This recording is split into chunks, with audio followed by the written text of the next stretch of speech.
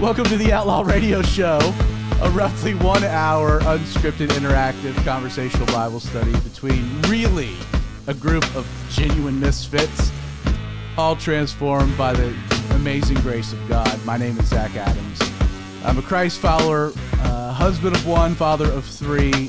I'm incredibly blessed, not just to be the pastor of a church located just outside of Athens, Georgia, called Calvary 316, but I'm blessed to be the pastor and friend of the guys that make this show possible.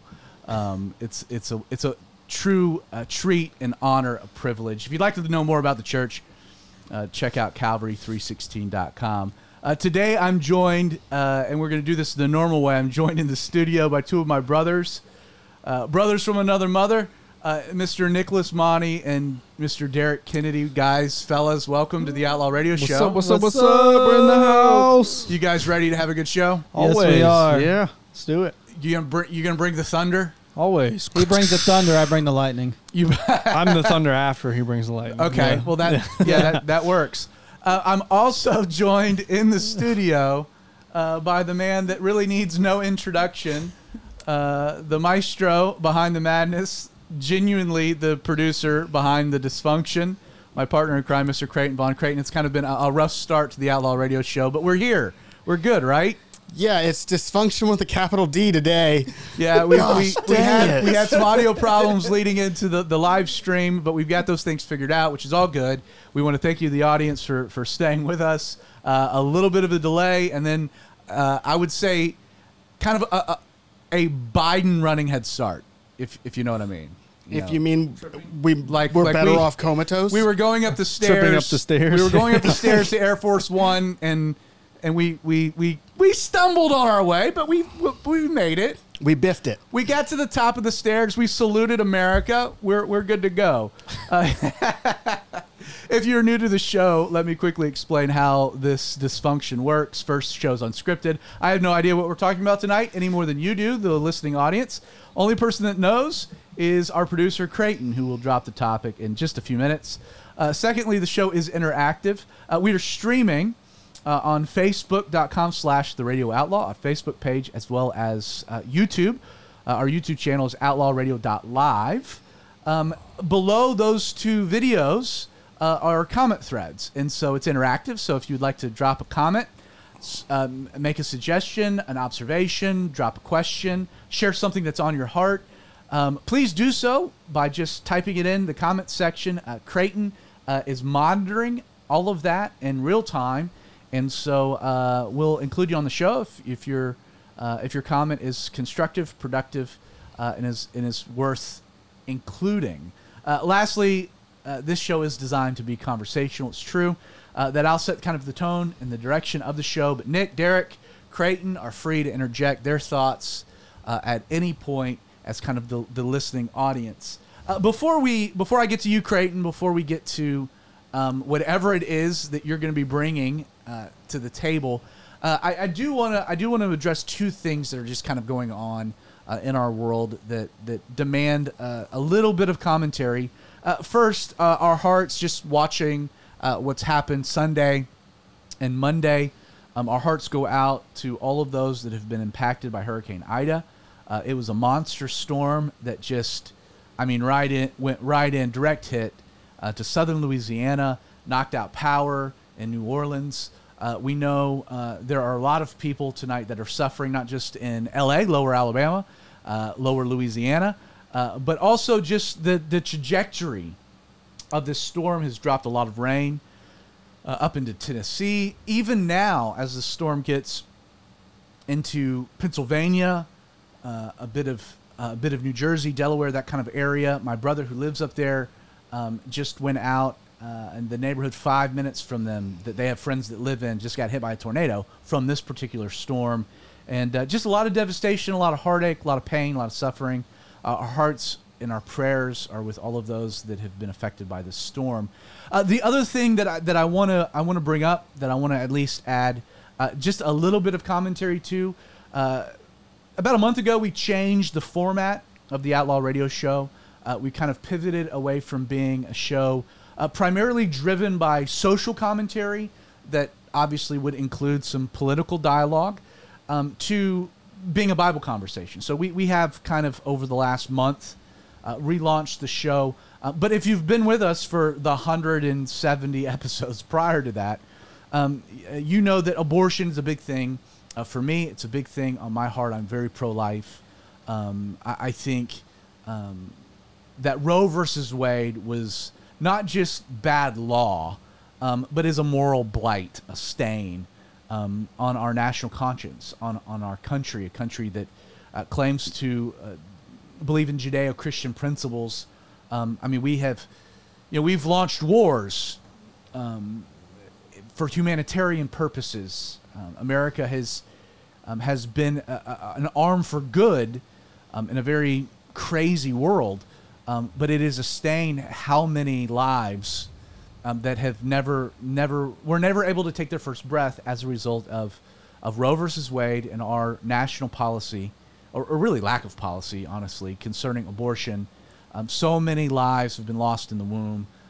Generations of doctors and politicians and pastors were never given a chance, and I think it's a terrible thing. And I bring that up because something has happened today that is significant, and that is this law that was passed in the state of Texas that limited the majority of abortions to 6 weeks. It's a heartbeat bill. It passed Texas, the legislative branch. It went through the normal procedures that laws within a democracy intend to go through, which is how the system should work.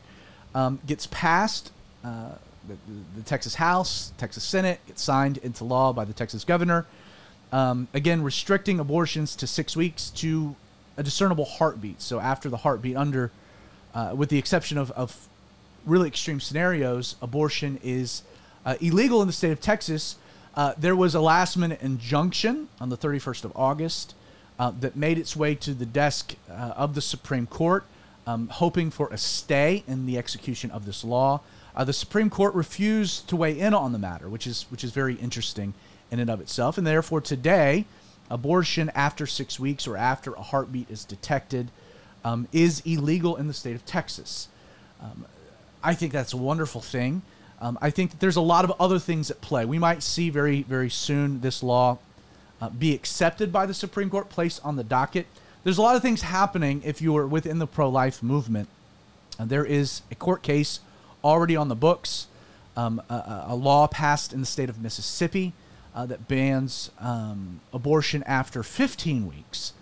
The Supreme Court's already decided to kind of weigh in on the constitutionality of it. Direct challenge to Roe versus Wade. The fact that they are not weighing in on this case, it's a very interesting dynamic. Again, the way that the court has been reconstituted. I know there are a lot of Christians, a lot of you that are Christians, had a lot of problems with Donald Trump. Don't want to get into that. Don't want to debate that. That's fine. You're welcome to your position concerning the man and his character's integrity, whatever. He did run on a platform saying that he was going to appoint to the court conservative justices with the intention of potentially seeing a change in the law concerning abortion, specifically regarding Roe versus Wade. And again, it'll just be interesting to see what the next few weeks and even months hold. Again, good first step. I'm excited about that, and just wanted to comment on it. With that out of the way, fellas, I hope you're all right with me just adding a little bit of commentary into that. I guess before we get to Creighton, you guys have anything you want to add to not just the hurricane, but also to what's kind of going on nationally concerning abortion? Anything that you guys want to drop? No, I think you said it well. Like Yeah. you said, our prayers go out to the people affected by this storm. And I love to see what's happening right now with Roe versus Wade. Derek, anything? You got No, anything? man, I'm good. You said it well. All right, Creighton. Well, with that kind of out of the way, what in the world are we talking about tonight? Okay. So I think I'd like to talk about my favorite Bible character. Your favorite Bible character? My favorite Bible character. All right, and this will he be gets fun. overshadowed in a paradoxical way. He gets overshadowed because of the story that he's a part of. You only see him once in the Bible, and he is a part of something major. It is Ananias, the man who healed Paul of his blindness and was the one who ministered to him directly following the road to Damascus. That is in Acts chapter 9. Acts chapter 9. No, absolutely. Yeah. Now I should ask why I'm pulling out my trusty sword and turning to this passage of Scripture. Give me a little bit more. You kind of set that up in a very interesting way. And Ananias, this is an interesting character in Scripture. What is it? Because you loaded it by saying this is one of my favorite characters. Oh, yeah. Explain why this is one of your favorite characters. What really intrigues you about this man Ananias? So a lot of it has to do with the thing that he's overshadowed by, which is the conversion of Paul. Which is a big story, significant story. Right. Sets the trajectory of a lot of the New Testament. Understood. Right. And if you're not super familiar with the Bible, you might not know that Paul, prior to meeting to Ananias, had been known as Saul, and his thing, like what he was known for throughout Galilee, throughout Judea, was that he would hunt down Christians, bind them in chains, and drag them back to Jerusalem to be tried and imprisoned for being Christians.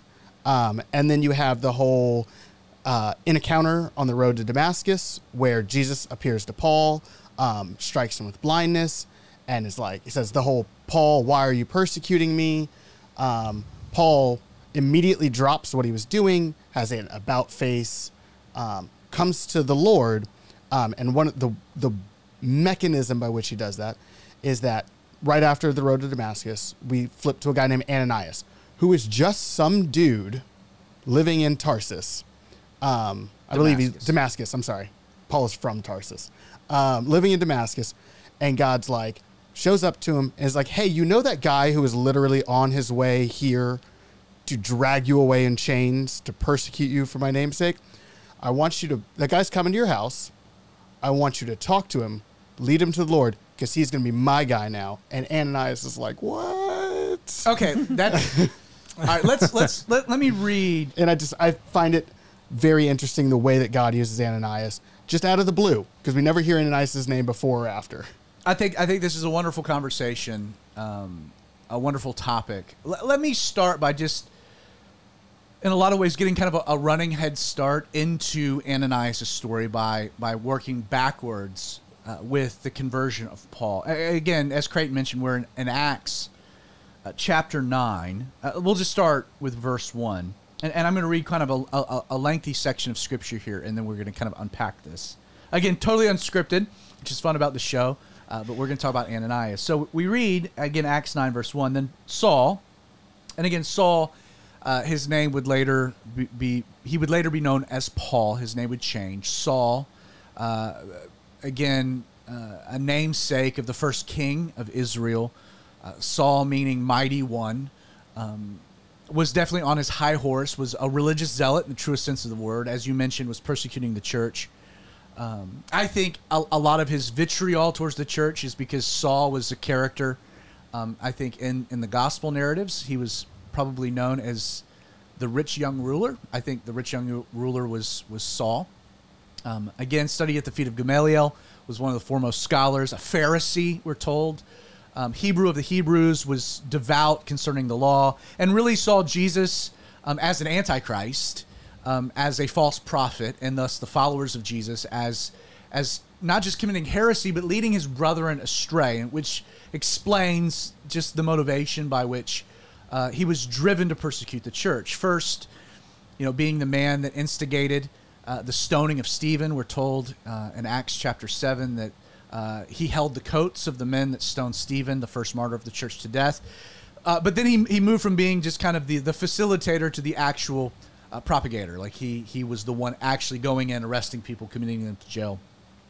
We're told he was wreaking havoc on the church. That word havoc is that he was acting kind of like a ravenous dog, just real animated. So we're told that Saul, still breathing threats and murder against the disciples of the Lord, went to the high priest, and he asked letters from him, permission, sanction, to the synagogues of Damascus, so that if he found any who were of the way, and again, the way was an early title given to Christians, building off of the famous statement of Jesus that he was the way, the truth, and the life, so that if he found any who were of the way, whether men or women, he might bring them bound. So he would arrest them, bring them bound back to Jerusalem, again presuming to hold trials and enact punishment.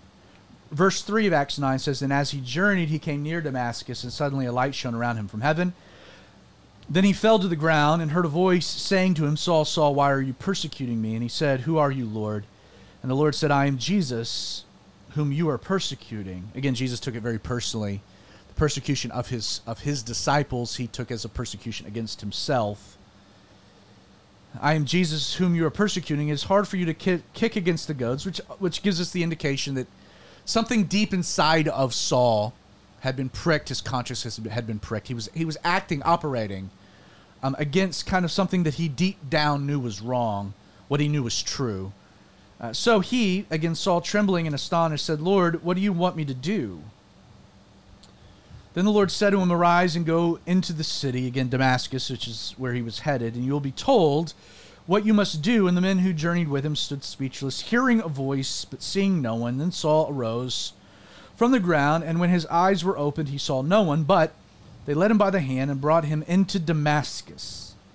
Again, had it been a very ominous, kind of dark situation for Saul. And I think that's, kind of the first point to the story of Ananias that should be noted is that you had a guy here that was the enemy of the church who has had a radical encounter with Jesus and is in, like, his whole worldview, his whole life has fallen apart around him. He's blind.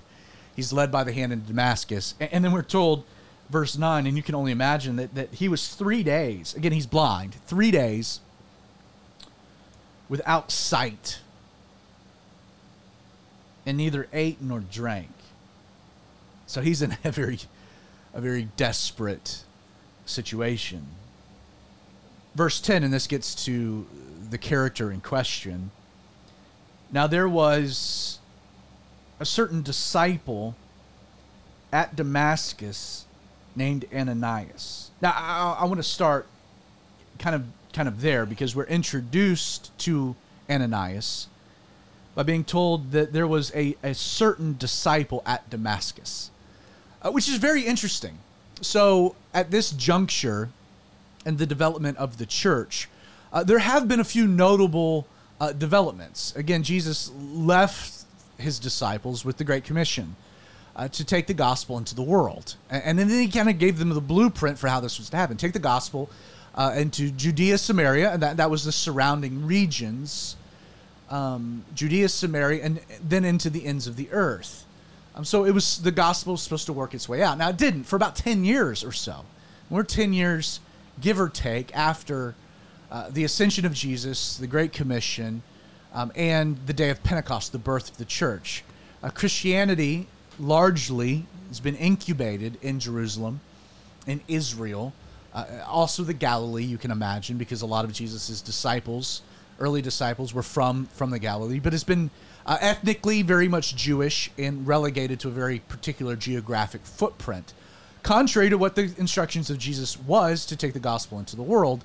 And it was really through Saul and the persecution that kind of got churned up there in Jerusalem that we're told that persecution forced a lot of the church leaders, a lot of the disciples that were in Jerusalem out. A great biblical example of this that's recorded for us in the book of Acts is a man named Philip who went into Samaria. An incredible revival happened. But there were others, many, that are just not recorded in the pages of Scripture. And so it's very likely, again, just placing some context, that naturally there wouldn't, like Ananias wouldn't have been in Damascus any other way than he was probably forced out of Jerusalem. Again, Ananias being a Hebrew name, he was a Jewish man, forced because of persecution in the same way as Philip and others. He had been forced to leave his home because of the actions of this man, Saul, and the persecution that was taking place within the church. And so he's forced. He's a disciple of Jesus. He's a follower of Christ. We're not given any background into when or how he became a Christ follower. We don't know if Ananias had any type of exposure to Jesus during his earthly ministry.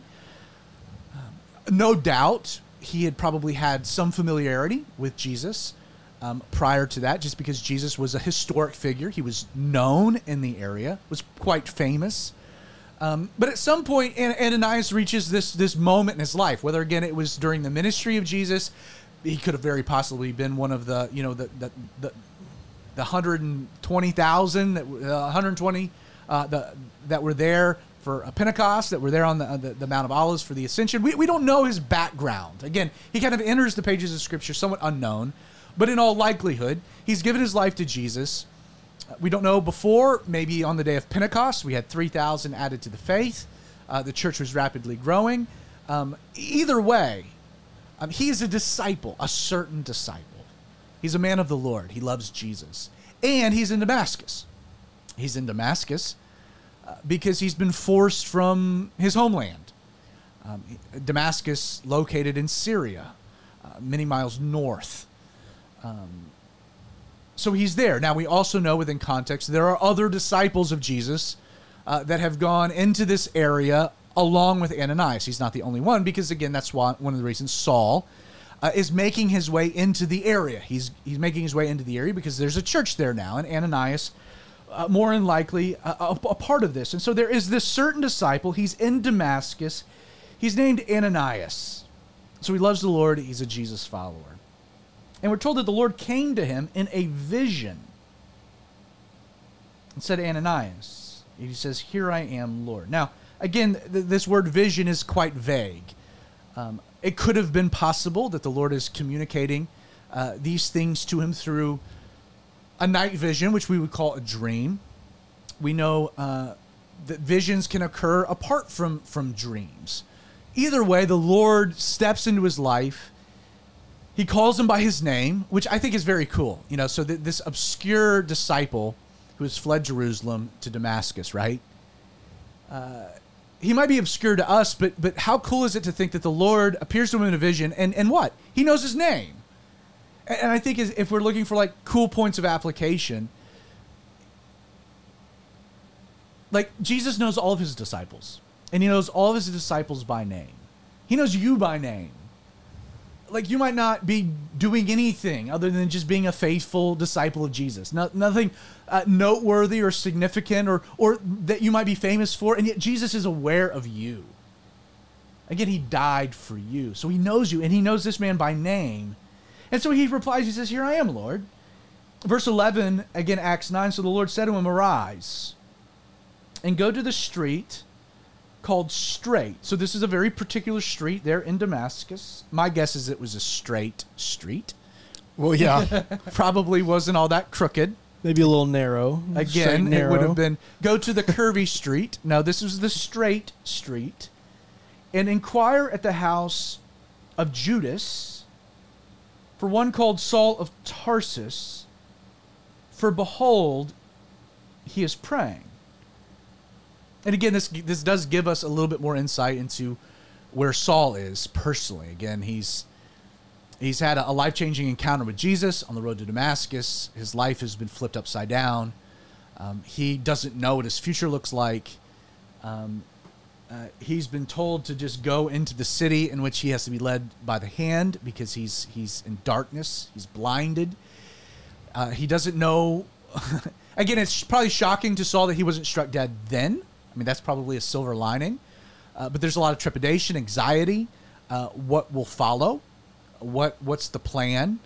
Maybe he's being handed into the hands of Christians who would treat him in the way that he was treating them. Who knows? I mean, what's going through Saul's mind?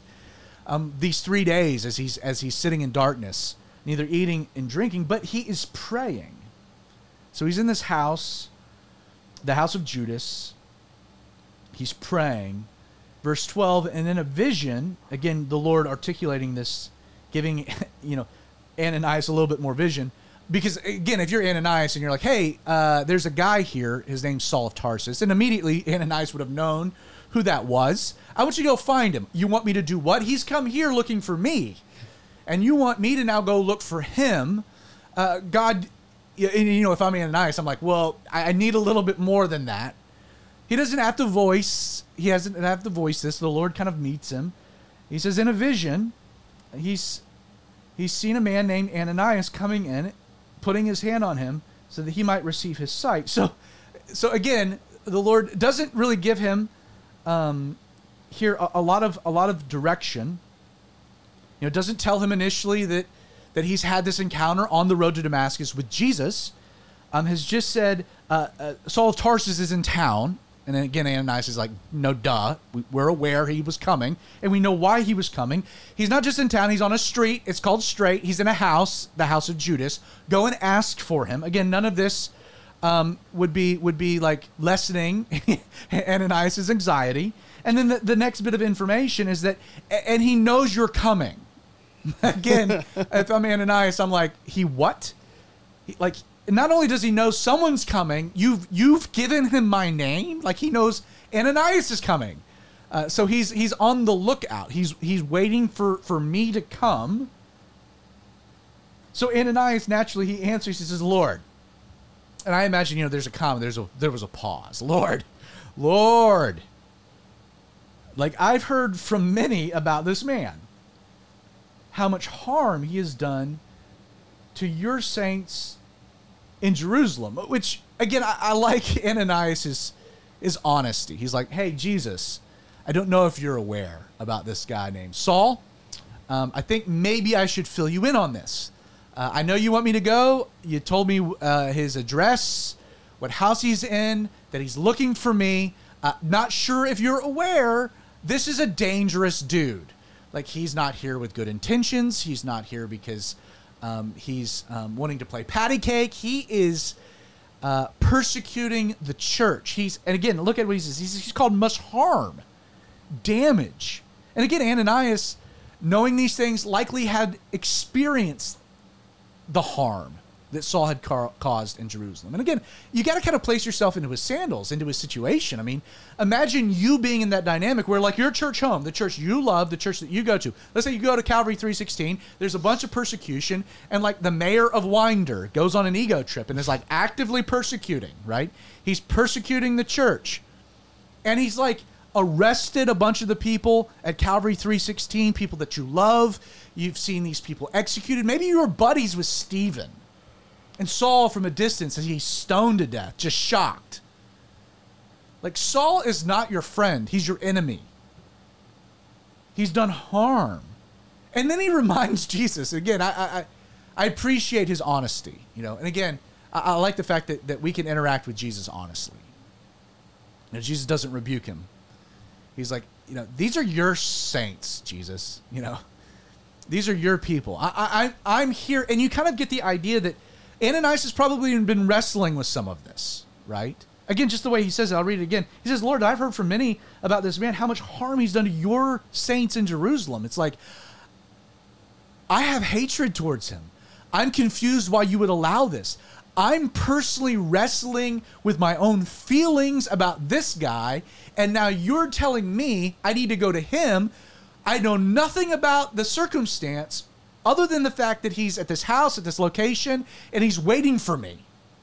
He's praying, he's waiting for me.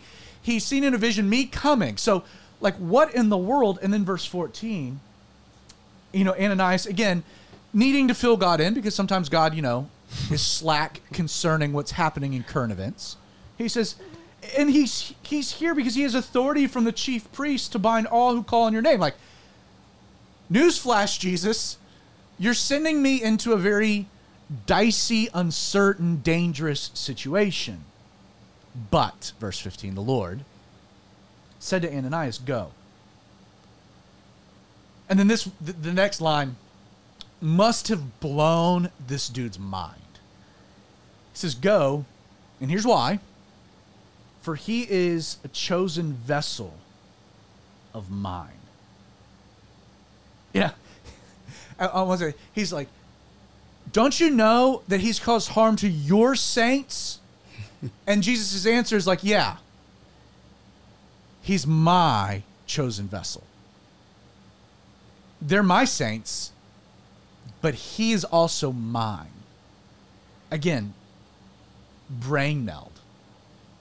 And he says he's mine to bear my name before Gentiles, before kings, before the children of Israel. For I will show him how many things he must suffer for my name's sake.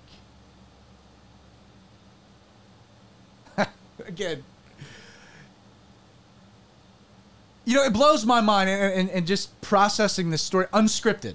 You know, no prep, no pre-study, kind of diving into the text fresh eyes. Again, it still jumps out to me that Ananias is unaware of verses 1 through 9. Like, you know, Creighton, you bring this up, but have you ever noticed that like Ananias, like God never tells Ananias what's happened? Right. That's one of the things I love about it, because like all Ananias knows at this point is that Paul is praying, Paul is blind, and that's Paul it. knows, and Paul knows he's coming. And Paul knows he's coming, but he has no context for where Paul is spiritually, and that's terrifying if you're Ananias. Which means when Ananias, and this is the thought, when Ananias goes, like he doesn't know what kind of situation he's walking into. Now, if Jesus had told Ananias, like, Ananias, listen, I know Saul. I know he was wreaking havoc on my saints. I know all these things were happening. I know that. But what you need to know is that I knocked him on his butt. Like, I was aware he was coming to Damascus for all the reasons that you just articulated. I was in the loop. I knew he'd gotten permission from the chief priest. I knew his intentions and why he was coming to Damascus, and that it didn't look good for you and your Christian community, your brothers and sisters in the Lord. So I intervened. Bright light, road to Damascus. I knocked him on his keister. And I said, bro, why are you persecuting me? Like, hey, I get it. They're my saints. I was taking it personally. And I intervened in this guy's life. And he's had a reckoning. So, like, you just need to know, I've already dealt with him. Now I need you to go, because he's praying, blah, blah, blah, blah, blah. None of that. So Ananias goes into this situation, like, for all he knows, he's going to convert Saul. I mean, for all he's aware, he's got no idea the intention. And I mean, he knows that Jesus says that Paul or Saul is his chosen vessel, but Jesus says nothing about Saul's posse, about the dudes that he came with. Nothing else. Or this guy Judas in the house that he's staying in, right? Like, before we look at what happens, I want to kick it over, because again, it's kind of a conversation, but just where we're at in the story. Derek and Nick, any thoughts, any questions, any insights, just kind of about the story, just kind of where things are. We're going to look at what happens, but just where things land at the moment. Yeah, it is kind of crazy to just think about, well, the specificity of 3 days too, like the travel that it took him for 3 days, but also like with Ananias, yeah, he has no idea. Like Jesus isn't specific about like, yo, I know what's going on. I did this, this, and this. He's just like, no, go and do this. Like, have faith in me, trust in me. Just go and do this. Hey, like that's pretty wild to be in his position. Like, yo, he's slaying a lot of Christians. Like, I know, you know, like I'm not trying to question you, but I just really need to make sure you're aware. Like, are you sure? Like, you know, the Saul guy. What do you think, Nick? Yeah, I think it's just really weird, especially it's like God coming to us and being like, hey, I want you to go speak with the mass murderer that's on the news recently that's just killed like 9 people. Let me tell you what house he's in, here, where he's living. He's here, and he's praying, but I want you to go talk to him. And he knows you're coming. And he knows you're coming. There's no It's element like, of surprise. Like, well, you sure? All right, let's see what happens. Let's see what happens. Verse 17 again, Acts 9 is the text. We're told, and Ananias went. I just kind of have to stop there again. And Ananias went. Yeah. You know, I mean, baller. I mean, you want to talk about trusting in the Lord. You want to talk about faith. You want to talk about obedience. You want to talk about like selflessness. Like, this is a man. He's got to imagine, like, I don't know what I'm walking into. I know God's the one directing me, but at the same time, I've seen God direct other people into the lion's den. Like, you know, Stephen, my bro, died. Like, God allowed that. I don't know what I'm facing. I don't know what the situation. I just know that God has told me to do it, that there's a reason, that there's a purpose, and I have to trust the Lord. So Ananias went his way, and he entered the house, and he does exactly what, again, the vision had been articulated. He lays his hands on him, and he said, "Brother Saul, the Lord Jesus, who appeared to you on the road as you came, has sent me that you may receive your sight and be filled with the Holy Spirit." Now, again, that's mind-blowing, because Ananias is relaying something to Saul that he doesn't know. Right? I mean, think about that. Like, he has a vision that gives him instructions. He hasn't read the first part of the story. There's no way he would have known about it because he's still worried about it. And yet, there some point between Ananias going and being obedient to the moment he gets there, he understands something has radically happened, right?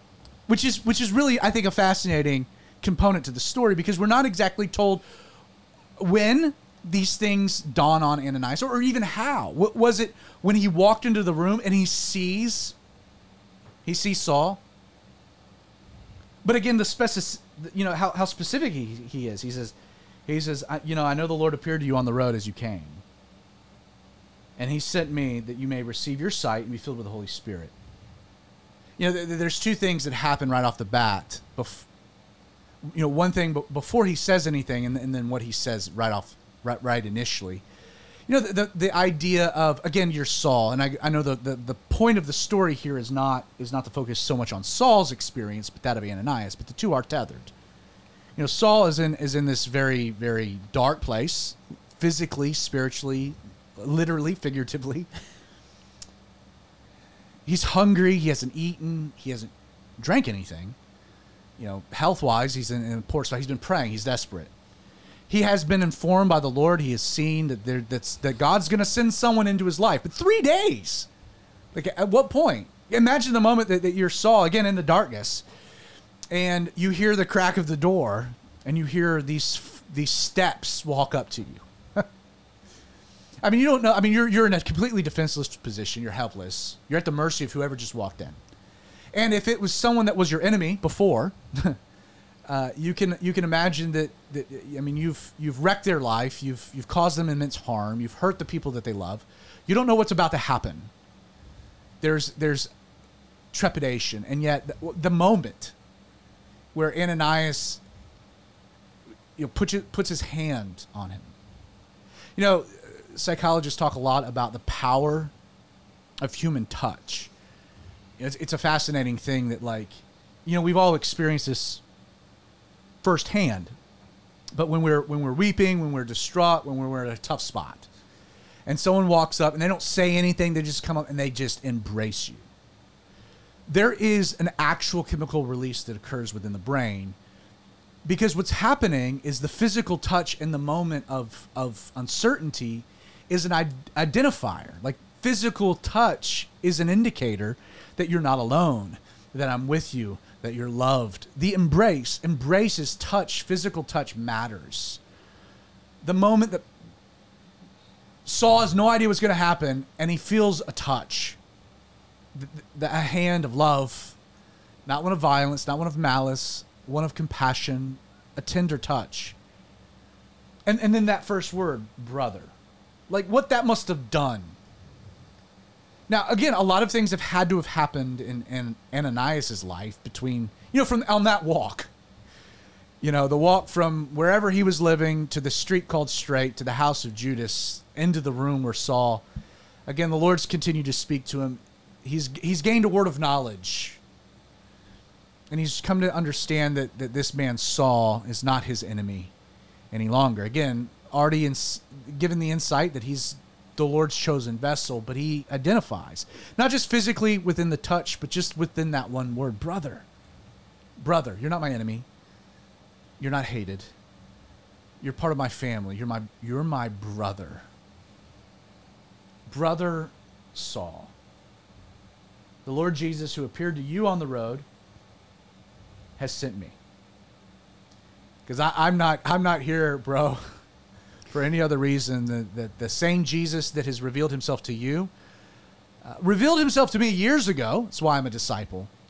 but has spoken to me specifically about you, has sent me to you for two reasons. One, for you to receive your sight, which had to have been a great relief. Like, it's not God's intention for you to be blind forever. And two, that you might be filled with the Holy Spirit. And immediately there fell from his eyes, again, the eyes of Saul, something like scales. Luke, who is authoring the book of Acts, was a doctor, so he's very articulate and particular in how he describes certain things. He doesn't say that these were scales, like fish scales. He just says that there was something like scales. And no doubt, Luke is getting this story firsthand from Paul, Saul, who was in the story, clearly. Yeah. So Paul's saying, like, Luke, man, something came off of my eyes. They were like scales. I don't know what they were. I received my sight. And then we're told, and he rose and was baptized. Again, baptized, we can assume, by Ananias. So when he had received food and was strengthened, Saul spent some days with the disciples at Damascus. You know, I love the ministry of Ananias in the life of Saul. First, I think we should step back and say, this man is there's nothing that makes him any different. And this is something probably applicable not just to myself, but to you guys as well. I mean, he's not an apostle. Like, he's not one of the original 12. He's not part of the 18. He's not a deacon.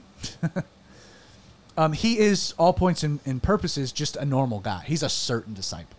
He's a member of the church. He's a member of the church. A faithful member of the church. He has a relationship with Jesus. His life has been changed. But there is nothing that makes this man any different than anyone else. And yet, how cool is it that he's used by Jesus in the conversion story of one of the most impactful disciples of Jesus to have ever walked the face of the planet, and that being Saul of Tarsus, who becomes the Apostle Paul. Again, a normal guy used in an instrumental way to impact, to minister, a guy that makes a tremendous impact, which I think is a really radical thing. Like you might end up in your life, you might end up being called to minister to one person. You have no idea the impact that one person might make for the kingdom of God. And you know what? It gets attributed to your account. Like, everyone that Paul ends up blessing and ministering, Ananias is like, yep, me and Paul. You know? The dynamic duo wouldn't have been here if it hadn't been for me being faithful to the Lord, right? I mean, not to say that he would have been prideful or arrogant in that way, but just how he's used. You know, he identifies with the sinner. You know, again, a broken man, humbled, uncertain, is aware of Jesus. A certain disciple that Jesus uses to be his hands in the life of this man. And he touches him. He identifies with him. He's loving. He speaks truth. He's instrumental in not just the miracle that takes place of Paul being healed, you know, his eyesight being restored. He's instrumental in this laying on of hands. Something happens here. We're told that he's filled with the Spirit. Like, imagine, you know, the first glimpse of this new world that Paul is now in is Ananias. The exact person that Jesus wants us to be. A man that is not judging, is not full of condescension, is not giving a lecture. A man that's like, hey, man, I know you're in a bad spot. Jesus sent me.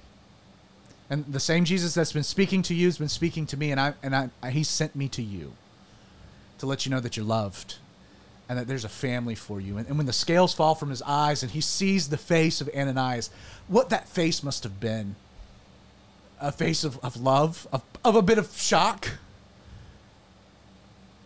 But how cool. And then we're told that Ananias takes him. They rise up, they leave this house, they find a body of water. And we're not given any of the details specifically, but he's baptized. Again, Saul would have been familiar with the baptism of John the Baptist and the ministry that he had been doing in the Jordan. Jesus didn't baptize. That was not part of his ministry. But he said you'd be baptized by the Holy Spirit. And then when we get into, the early church, they adopted this kind of Judaic principle of, anytime a Gentile converted to Judaism, they would be immersed in water, a mikvah. There at the temple. It was a water baptism, an immersion of a Gentile now entering the Jewish faith. And there was something significant carried over from this Jewish practice into early Christianity where, you had made a decision to follow Jesus. You had been filled with the Holy Spirit. You had experienced this internal transformation. But you wanted the world to know. Like I've made like a significant change has happened in my life. So to articulate, to illustrate this thing that's happened inside of you, this internal transformation, there was an outward demonstration. And so they would go and they would be baptized. And everybody would know. I mean, imagine people looking and seeing Saul being baptized by Ananias. Not an apostle, not Peter, not John, not James, Ananias. In some dirty body of water there in Damascus. So he's baptized. And then I love this. We're told in verse 19 that when he had received food, he was strengthened. Saul spent some days with the disciples at Damascus. And I know that that's kind of like that would be an easy verse to just kind of skip over. And yet, I don't know, maybe I'm reading a little bit into the story, but how did he receive food? After he was baptized. By whom? Ananias. Yeah, I mean Saul's life has changed. Like he's converted to Christianity, which means that like his entire world is dead to him. Like he would have been cut off immediately. Like as a Pharisee, he would have been terminated. His wife would have probably left him. His community would have shunned him. His religious crew would have seen him now as a heretic. Like all of his friends, all of his community, like everything in his life is dead, is gone. He's got nothing but Ananias. Yeah. And Ananias is like, well, I guess you can't go back to Judas's house. Need a crash here? Yeah, so why don't you come home with me? You hadn't eaten in 3 days. Why don't you come to my table? Why don't you eat? And again, eating in that culture, just as a custom, was a sign of community, of identifying. What you shared a meal, that substance that became part of you was becoming part of them. You were becoming one with each other. He's embraced, and he spends some days with the disciples at Damascus, the very people he had gone to arrest. Again, Ananias, you're right. And then he's gone. Like, never see him again. Never see him again. There's nobody that calls themselves, I'm going to put myself on the screen. There's nobody that calls themselves like the Ananites. There's no, I don't know if he's sainted. If he's received a sainthood? Yes, yeah. Whatever the Catholics call it. I feel like there should be a Saint Ananias. Don't know if there is. But I think it's awesome that, like, he is what true humility looks like. We don't have, like...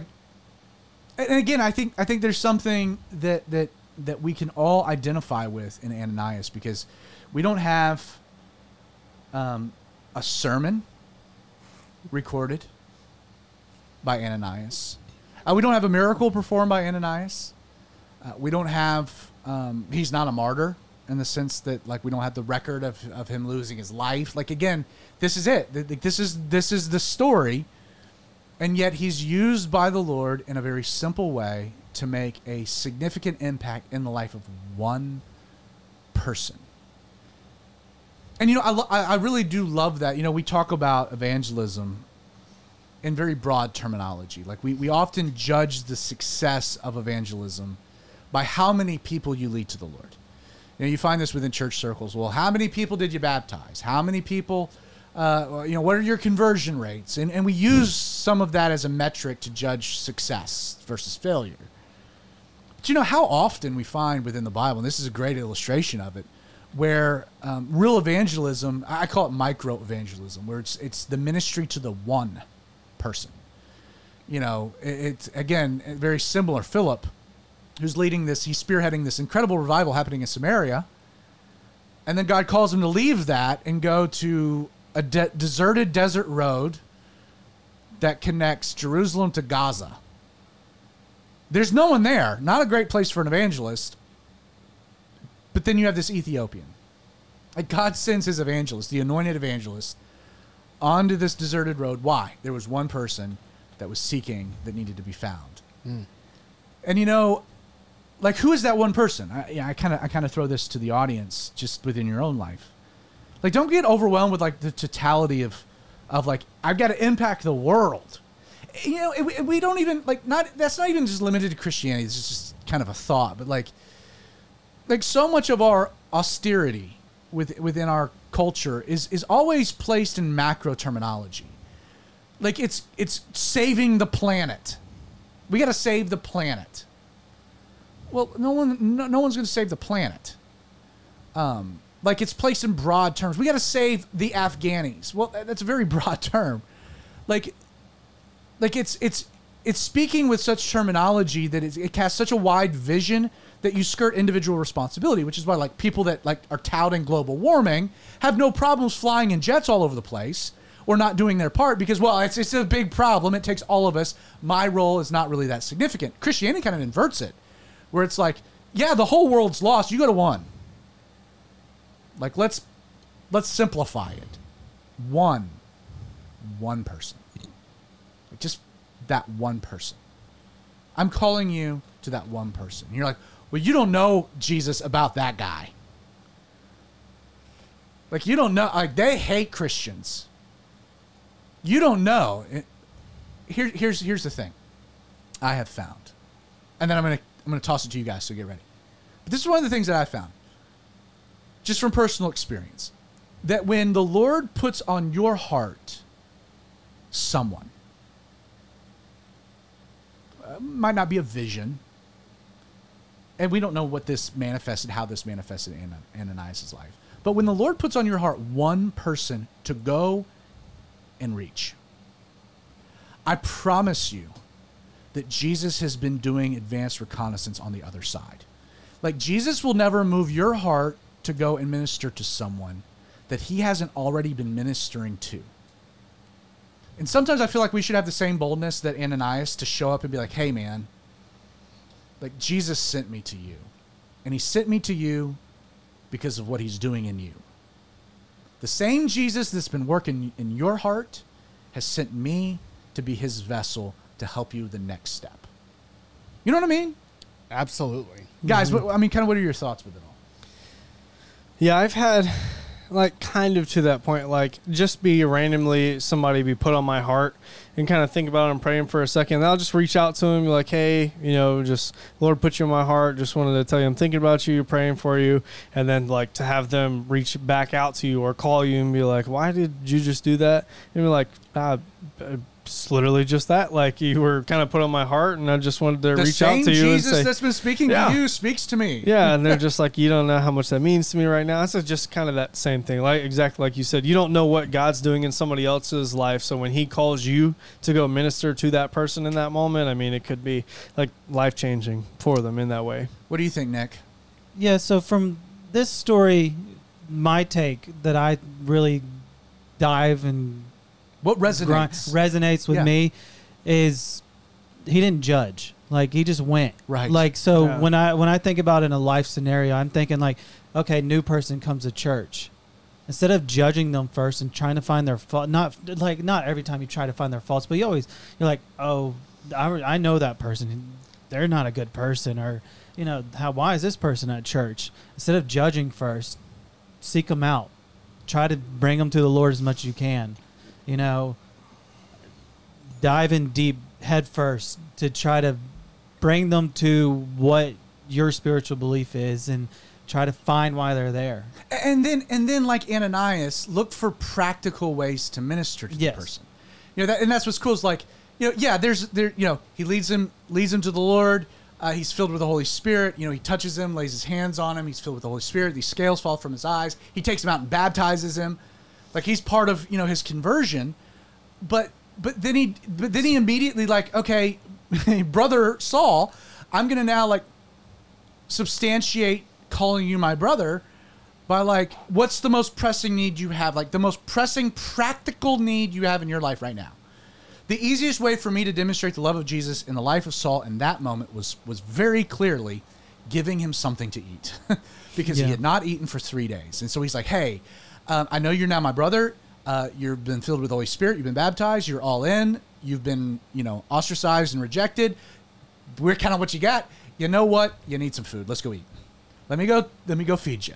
You know, and like that practical need. And sometimes, you know, that's what people need most. Like, again, as ministers of Jesus, trying to emulate Ananias, it's like when that person does come to the Lord, when that person is saved, when you see that transformation, that miracle happen, just look for a practical way to bless them. And it might be as simple as like, hey, man, I know what it's like to give your life to the Lord. I know you're going to lose some friends over this. I know that life is going to probably get a little bit more complicated. Man, on Monday nights, why don't you come over and just eat with me and my family? You know, And or you hey, don't- let's a phone call. Let's chat once a day. Let me call you in the morning and pray for you. You know, like the practical things, the easy things. And you don't know who that person's going to turn into as an ambassador of Christ. Like, Right. I mean, you could be the person that shifts them to be the next Bible scholar for Christ to Next save Billy Graham. I mean, you don't know, Or the next Ananias. or the next Hey. Ananias. You know, again, we don't know who led Ananias to the Lord, but it was Ananias that was instrumental in leading Saul of Tarsus. You know, the other thought that I had, and maybe you guys want to add some commentary to it, but like before chapter 9, if you had gone to that church in Damascus and been like, all right, we're going to take a survey. We're going to pass out some pieces of paper, some little pens, and some golf pencils. And we want everyone to write down the one person you think is most unlikely to ever be a Christian. I mean, what do you think the general consensus would have been? Saul of Tarsus, right?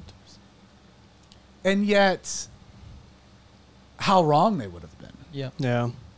I think the other thing that you have to, and this is also kind of reading into it a bit, but it's something I think about a lot in this scenario. At some point, Ananias had to show up and be like, so this is Paul. He's going to be like- hanging out with us. For Everybody a would have while. already known who he was, so to bring him in and be like, everybody's like, oh yeah, we know who this is. Run! It would be. It'd be it would be like. So at Calvary 316, we do a men's event we call Eat, Pray, Shoot, Oh, yes. where we meet at one of our elders' property. It's outdoors.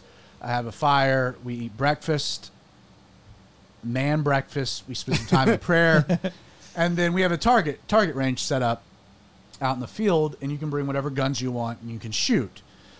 Again, this is gonna probably get me in trouble, but it would be like having, an ISIS terrorist slip through the cracks, and we find out there's a manhunt for. And I'm not gonna try to come up with a name on the fly because I'm gonna get in trouble.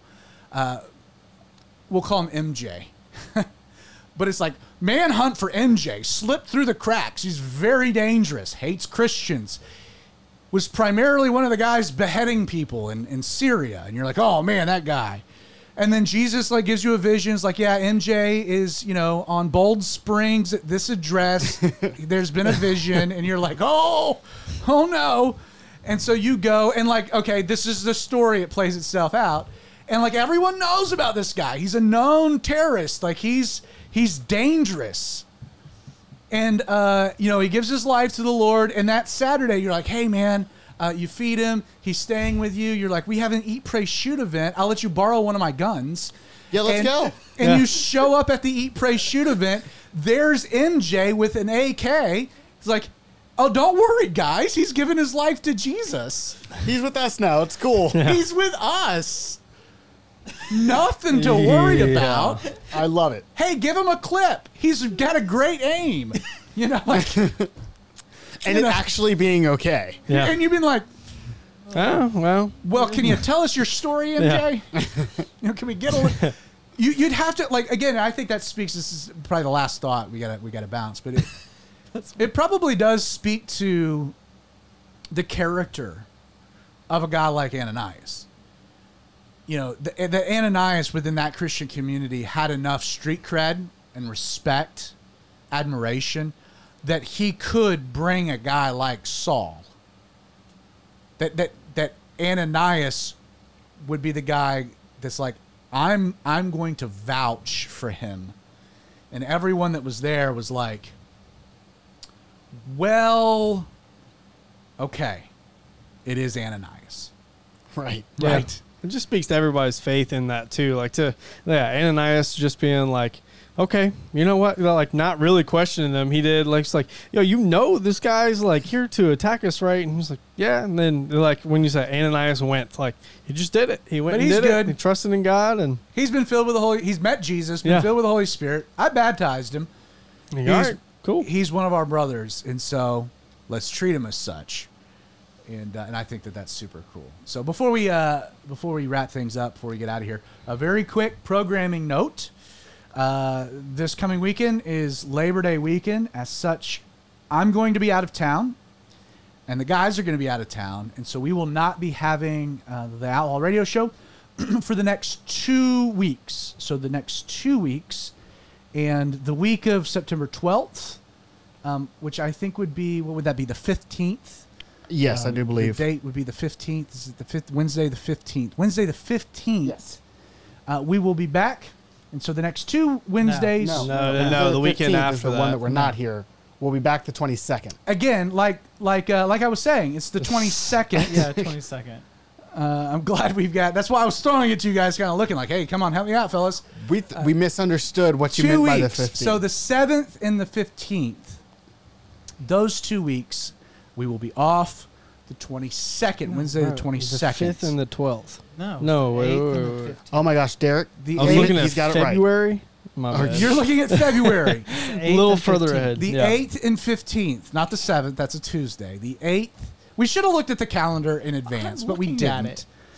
Nick pulled it up. Thank you, Nicholas. I have no I'm idea here where for I you. am. So the 8th, the 15th, we will not be having the Outlaw Radio Show. So again, if you've enjoyed the live stream, 2 weeks off. We're taking kind of a late summer break. If you are listening on the podcast, again, 2 weeks. Don't freak out that no audio is posting.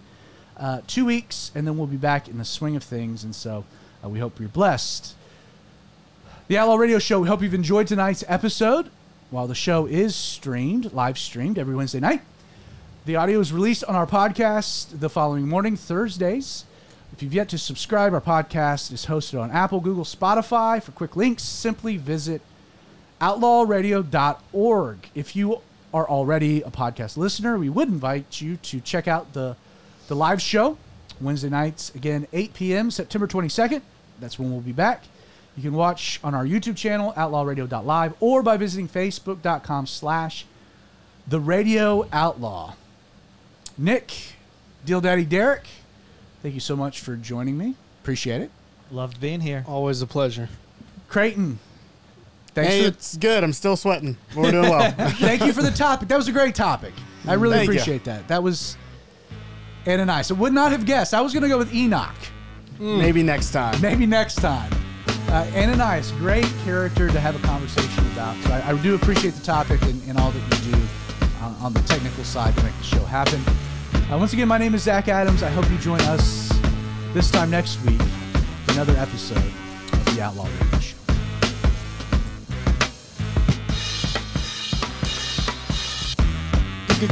Good night, folks.